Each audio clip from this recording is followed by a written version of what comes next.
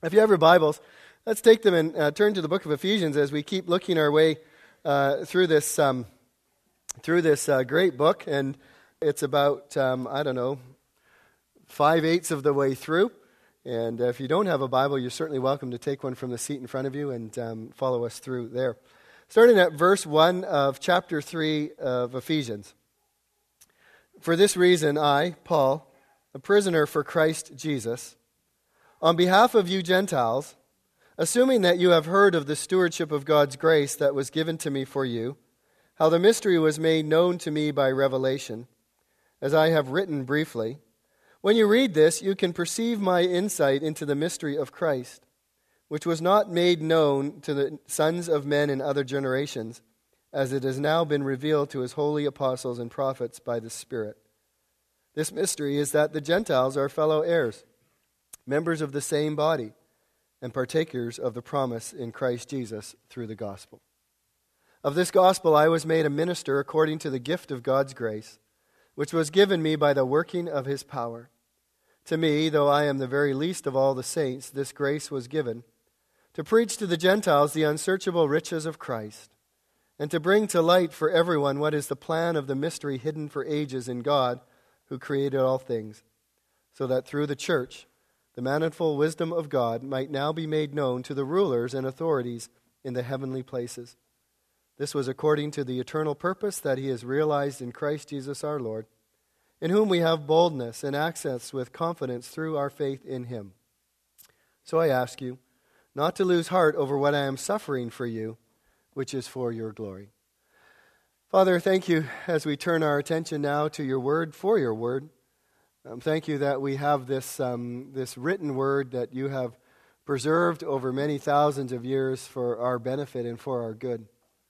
For in this word we find you revealed. In this word we find salvation revealed. In this word we find Christ revealed. In this word we find our need revealed.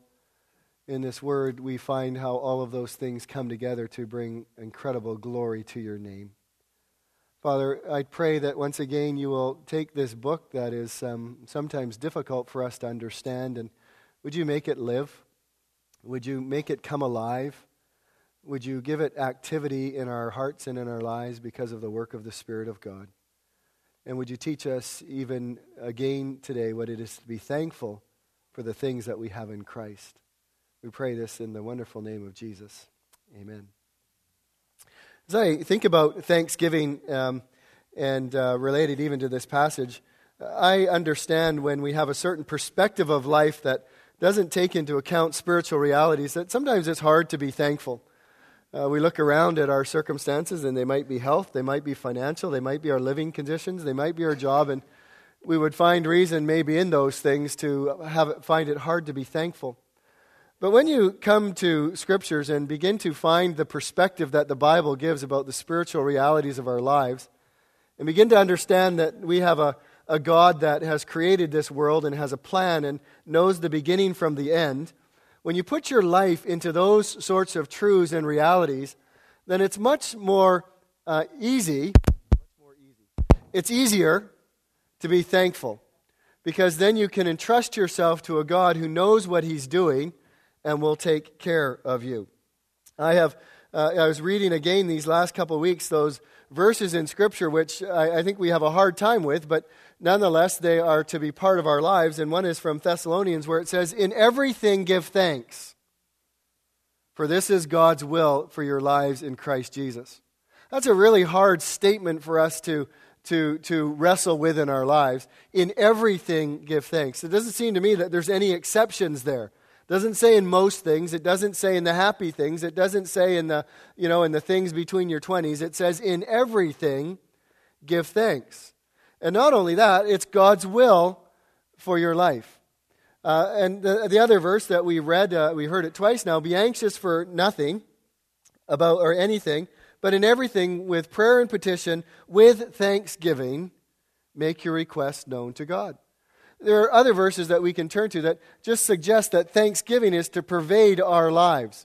And so we come to that and we see some of the spiritual realities that give context to our thanksgiving. Paul has been going through the first couple chapters of Ephesians and just saying thing after thing that God has done for us, things that should cause us to be thankful people. He might begin by just reminding us, you ought to be thankful that you are in Christ.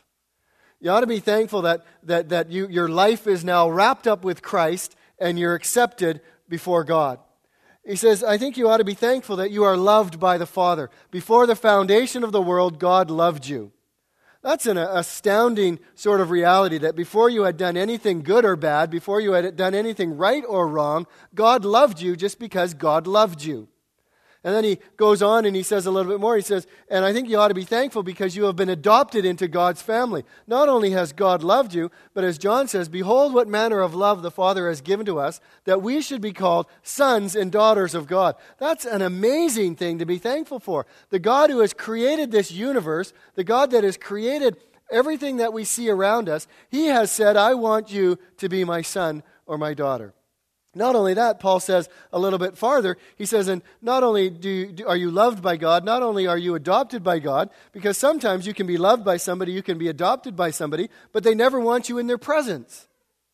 But God says, and we have access to Him through Jesus Christ. You can walk boldly into the very presence of God, the creator of this universe, and tell Him about what's going on in your life. That's something to be thankful for. He talks more about the fact that we have power in our lives. We have power that's coursing through our bodies. And is my power gone, Sean? Okay. I see you walking with the microphone, and I thought I'm in trouble. All right. We have power. And it's not just any power. Paul says that the same power that raised Jesus from the dead, where God spoke to Him and raised Him from the dead, that same power is at work in our lives. So there is no situation, there is nothing that God will bring into our lives, there's no circumstance that we can say, I'm powerless. I'm powerless over my attitude, I'm powerless over my response.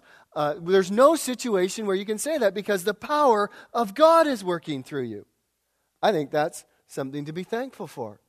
He goes on and he says, you were once dead, and we talked about that. Dead in your sins and trespasses. We were the living dead. But because of what God has done, we now are alive. That's something to be thankful for. We were slaves to our passions, the passions of our flesh and the passions of our mind. We followed the course of this world, and God in His grace and mercy, He freed us from that, and now we are free to serve Christ. That's something to be thankful for.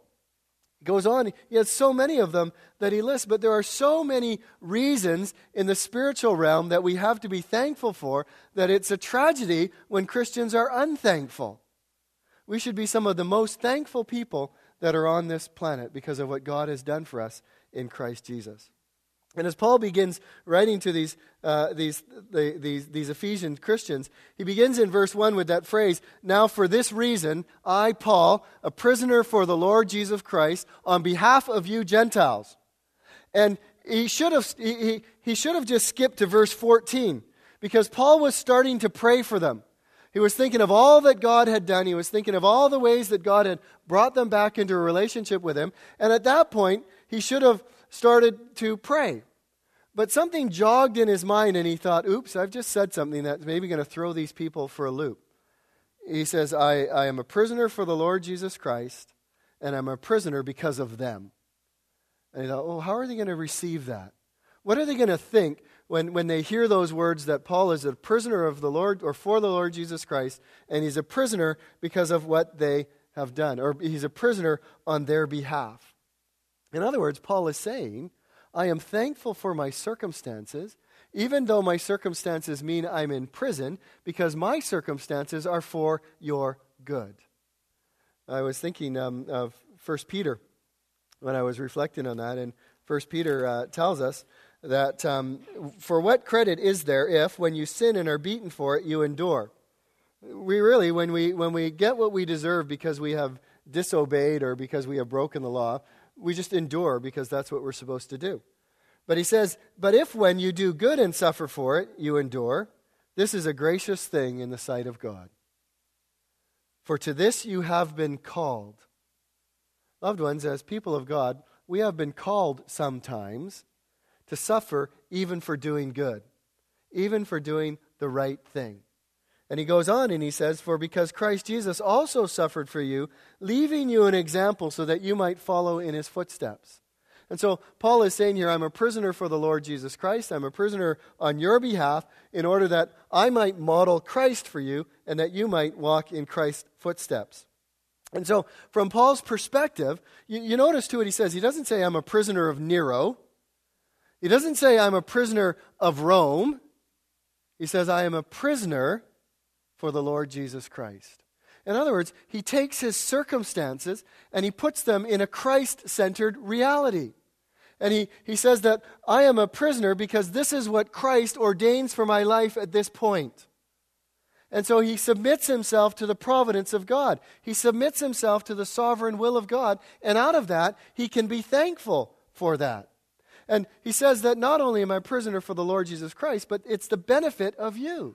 I was reading this past couple weeks on a missionary to the new tribes in the Philippines. Some of you may have heard of him, Martin Burnham.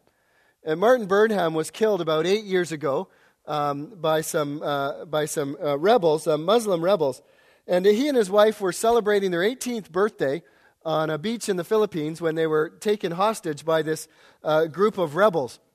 And they held the Burnhams for 376 days.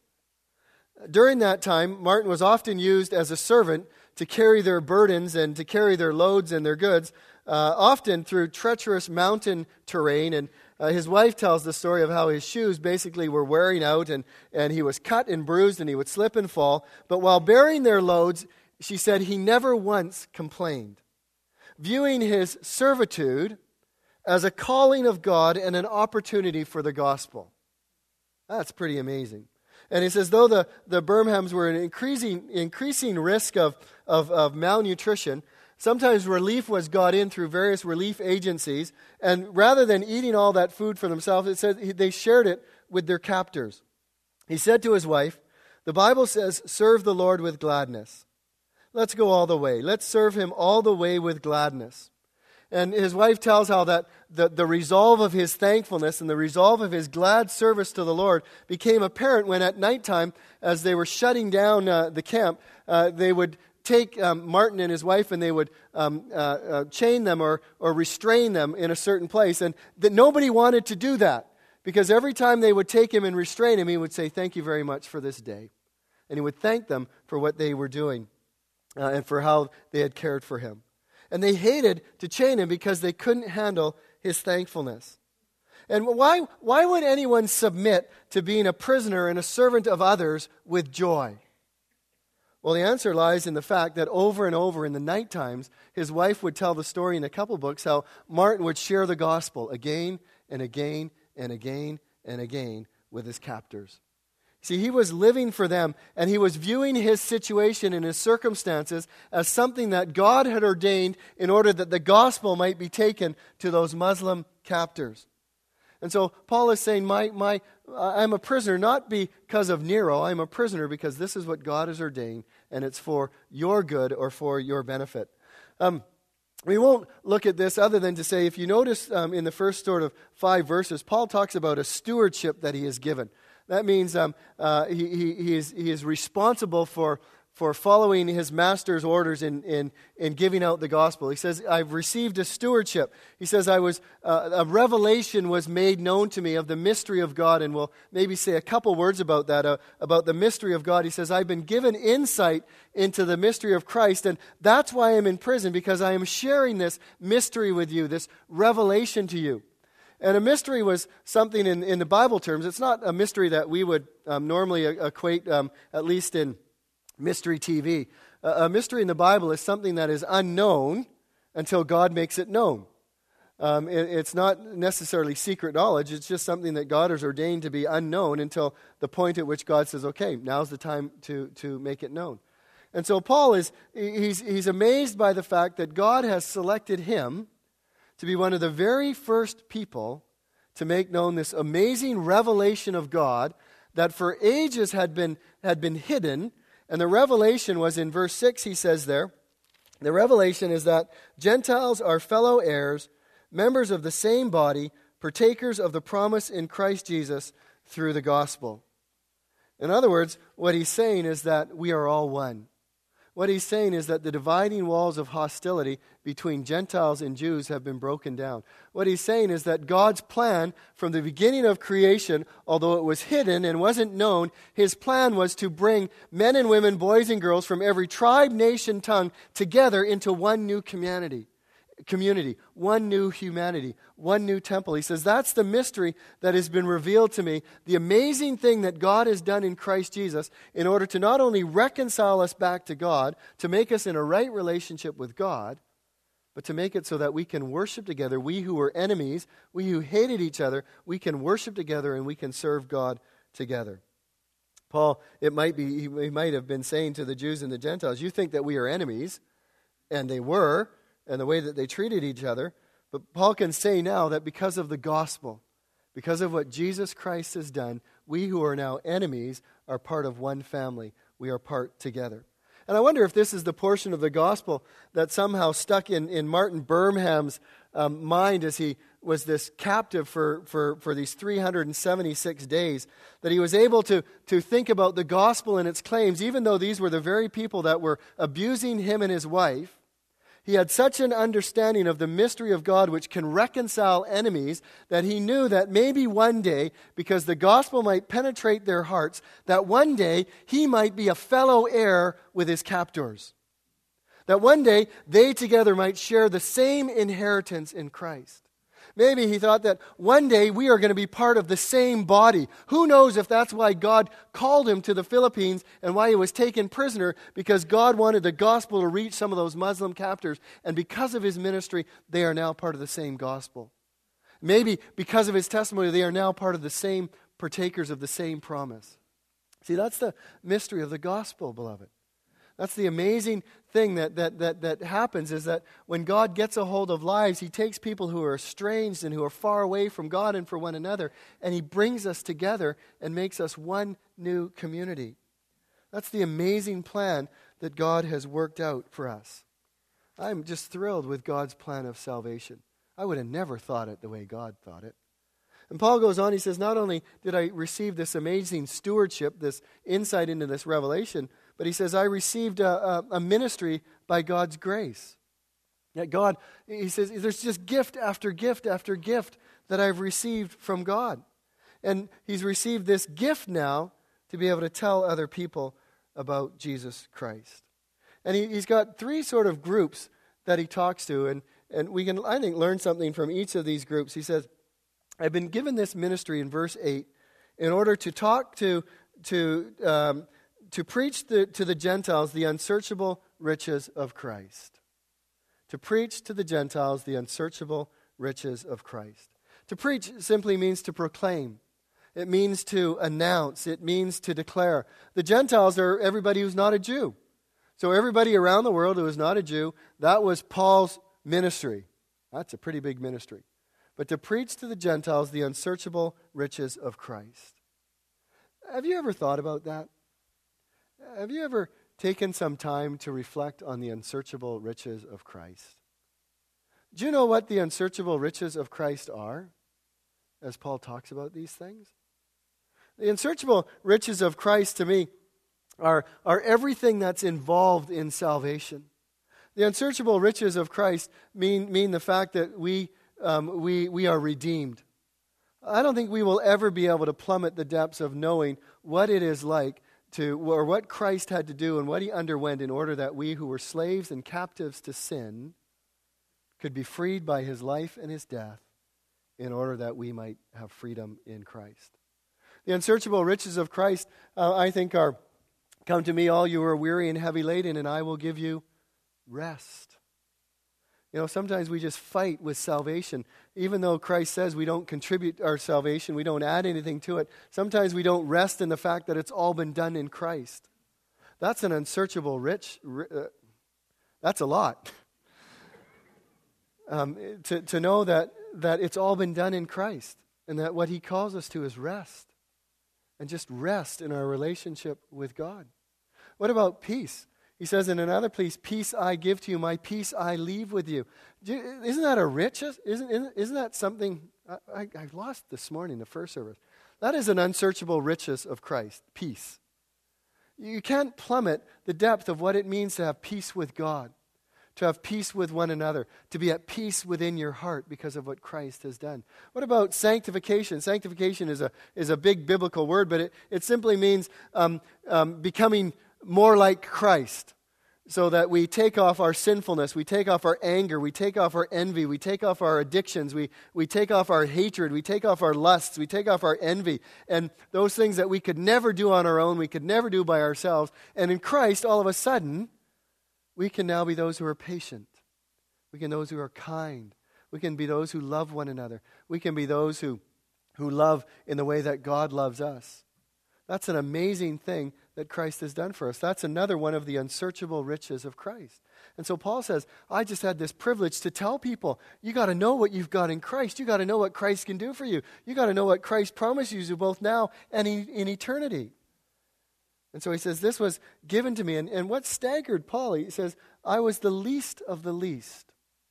Paul would have been very happy to be the least of servants in the kingdom of God. He was just happy that God noticed him. Because he hated God. He hated Christ. He walked in sins. He persecuted Christians. He had a false view of righteousness. He did everything to the highest degree in hatred towards God. And yet God said, I love you. God said, I will forgive you in Christ.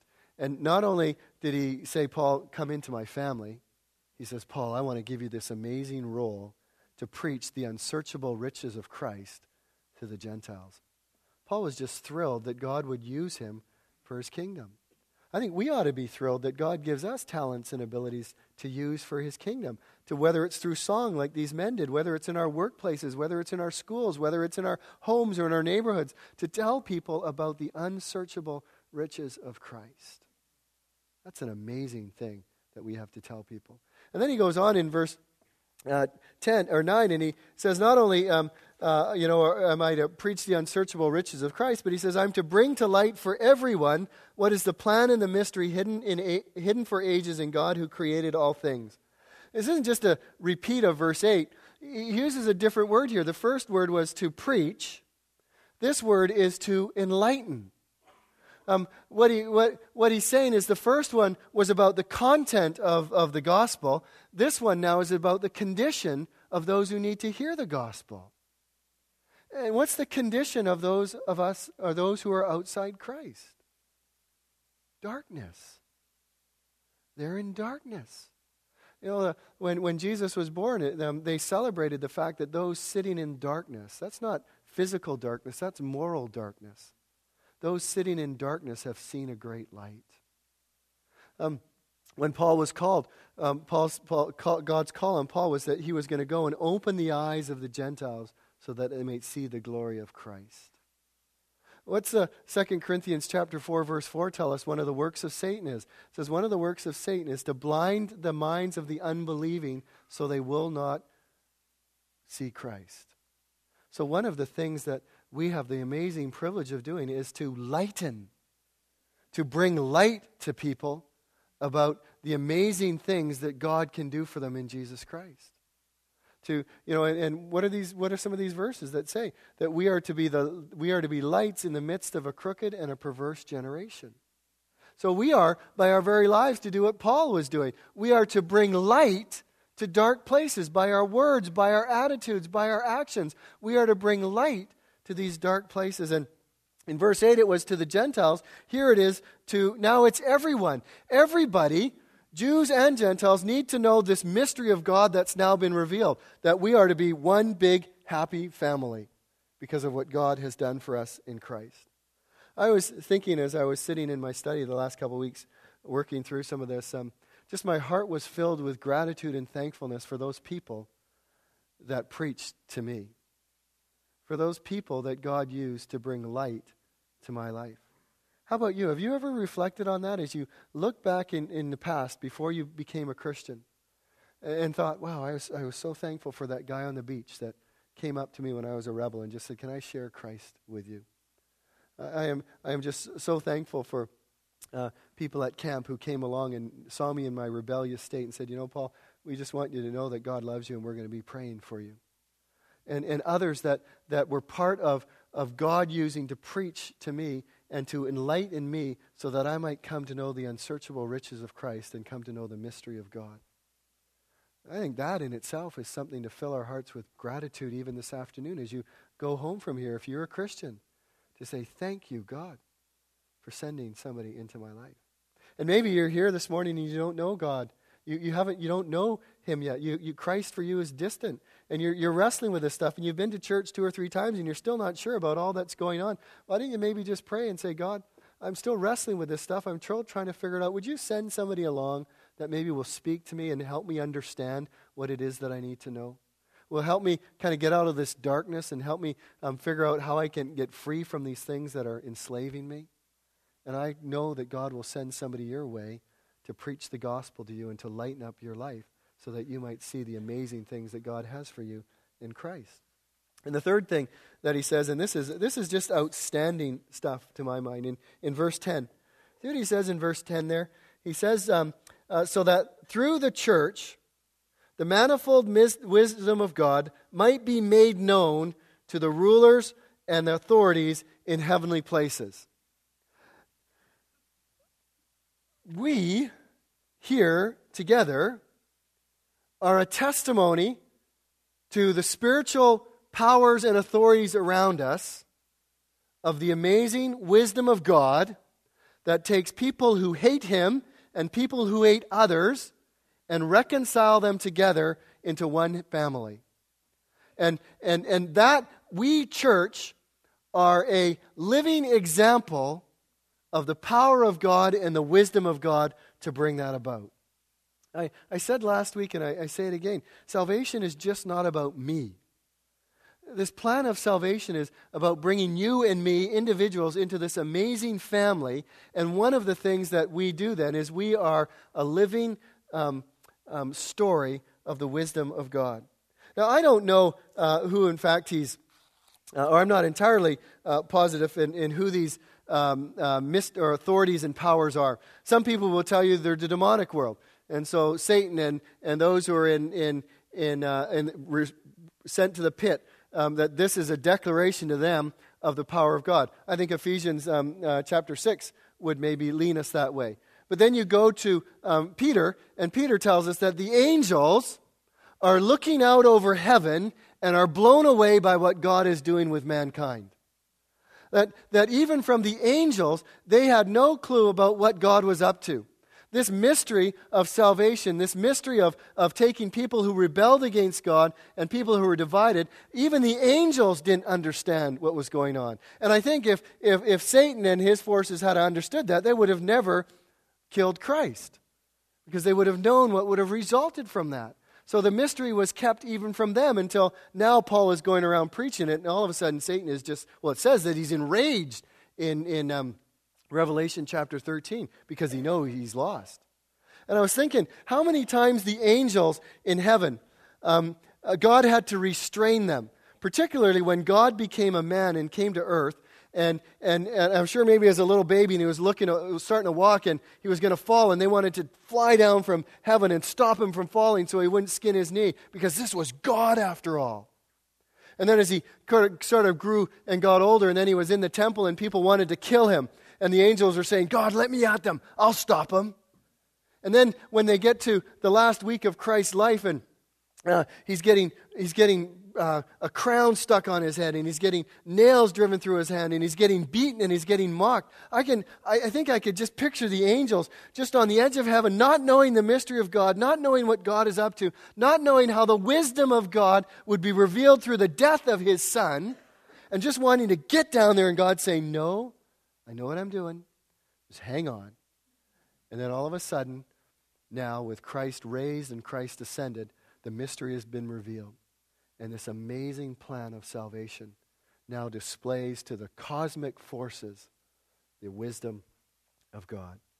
That for me is stunning. And Paul just found it a great privilege to be able to tell people about Jesus Christ, the unsearchable riches of Christ. He thought it a great privilege to open people's eyes, to get them out of their darkness. He felt it a great privilege to be part of a church and to get the message across to the principalities and the authorities that God knows what he's doing. Then we come to the last couple verses here, 3 to 11, and I just sort of wrote, thanks be to God for his eternal purpose. Thanks be to God for his eternal purpose. In verse 11 it says, this was according to the eternal purpose that he has realized in Jesus Christ our Lord. I wish I could bring all of you to the point where I am increasingly at in my life, in resting in the sovereignty of God and the providence of God. And maybe some of you are so much farther ahead than me. But I have increasingly realized that I can submit my life to a God who controls everything, to a God who makes no mistakes, to a God who controls this whole world, good and bad, to a God who knows the beginning from the end, to a God who has a purpose that he is working out in my life and in this world. And that's part of what Paul is saying here, is he's saying, the church is not plan B or C. The church is God's only plan. The church is God's only plan from the foundation of the world. That God all along has wanted to create one new humanity, one group of people, one family that would worship him and that would serve him and that would work with him in the new heavens and the new earth for his glory and his honor. And that's been his whole purpose. And I am so thankful that when my life even seems out of control, I know that God is in control. And so he says there that this was according to the eternal purpose and plan of God. And he adds there in verse 12, I think one of the most beautiful verses on prayer. He says, in whom we have boldness and access with confidence through our faith in him. See, the eternal plan of God, if we can even be as simple as this, the eternal plan of God involved giving us access to God. That's amazing. That the God who we offended, the God who we rebelled against, the God who we rejected, the God who we said, get out of my life, the God who we said, I'll do it my way, that God has worked in such a way to turn around my circumstances and see how wrong I was and how loving and just and righteous he was, and now has made it possible for me to come boldly into his presence. Boldness means without fear. Boldness means to have no apprehension. Boldness means, in a sense, to have no doubt that when I walk into his presence, there's no chance that I'll be rejected. Isn't that amazing? Do you ever take that for granted? And just kind of lightly flitter into God's presence and do it when you've just rebelled against him that day or that week? But we have boldness because of what Christ has done for us. And not only do we have boldness, but we have this access. We have privileged access. We don't have any little card that we have to stick in. We don't have any little special sign that we need to do. We don't have any private membership. Anybody who is in Christ has access to God anytime, any place. And here's Paul in prison. He can't talk to anybody. He can't talk to his friends. He can't talk to his colleagues. He can't talk to his fellow workers. But he can talk to God. He can talk to his Father. He has access. And not only that, he has confident access. In other words, loved ones, the more you practice prayer, the more you practice coming into the presence of God. It's kind of like riding a bike. The first time you ride a bike, often you have training wheels on it and you're not kind of too sure. And then you take the training wheels off and you kind of wobble up and down the street. But then you get good, like one of my sons used to be good. And he used to come home and tell us that he had just jumped off such and such a roof on his bike. Because he was doing that mountain bike stuff and he'd be launching all over the place. Well, he had confidence. He knew that he could drop 12 feet and still live to talk about it. But that comes with practice. Well, that's the same thing that happens with us in prayer. That the more we understand who we are in Christ, the more we come into God's presence day in, day out, the more that we, no matter what our circumstances and situations, come into God's presence, we develop this amazing confidence through Christ who gives us access to God. And so then as we think about this, then just as we wrap it up, two kind of closing thoughts. When bad things happen, loved ones, remember God has a plan. When bad things happen, remember God has a plan. Paul, could have been Paul in jail. It could be you end up in a hospital room, and I've talked to a number of people in this church who have been in hospital, and God has opened up amazing doors for them to share the gospel with somebody in a bed beside them. When bad things happen, God has a plan. And he says to these Christians here, he says, I don't want you to lose heart at what I'm going through. Because they might have been thinking, oh, God, you've really messed up this time. Oh, God, Paul, you've been telling us about a God of power, but you can't even keep your own servant out of jail. He says, no, I want you to know that God is in control, that God has a plan, and the reason that I am in jail is for your glory. It's for your good. That God has a purpose in my being a prisoner at this particular time. And so we think about that when life gets, when bad things remember that God has a plan. So loved ones, as you go home today, I want us, and the men's course did such a good job at this, and often our thankfulness, and it's a right thing, is associated with physical things. And that's good to be thankful for the physical things because they too come into our lives because of God. But spend a little bit of time this afternoon being thankful for the spiritual blessings that you have. For the things that God has done for you in Christ Jesus, for your bold access to God, for the fact that He lightened up your heart to see Christ, for the fact that He has shown you what are some of the unreachable or unsearchable riches of Christ, to reflect on the fact that God's plan means that you are part of His great family. Spend a little time just saying, thank you, God, for what you have done in my life spiritually.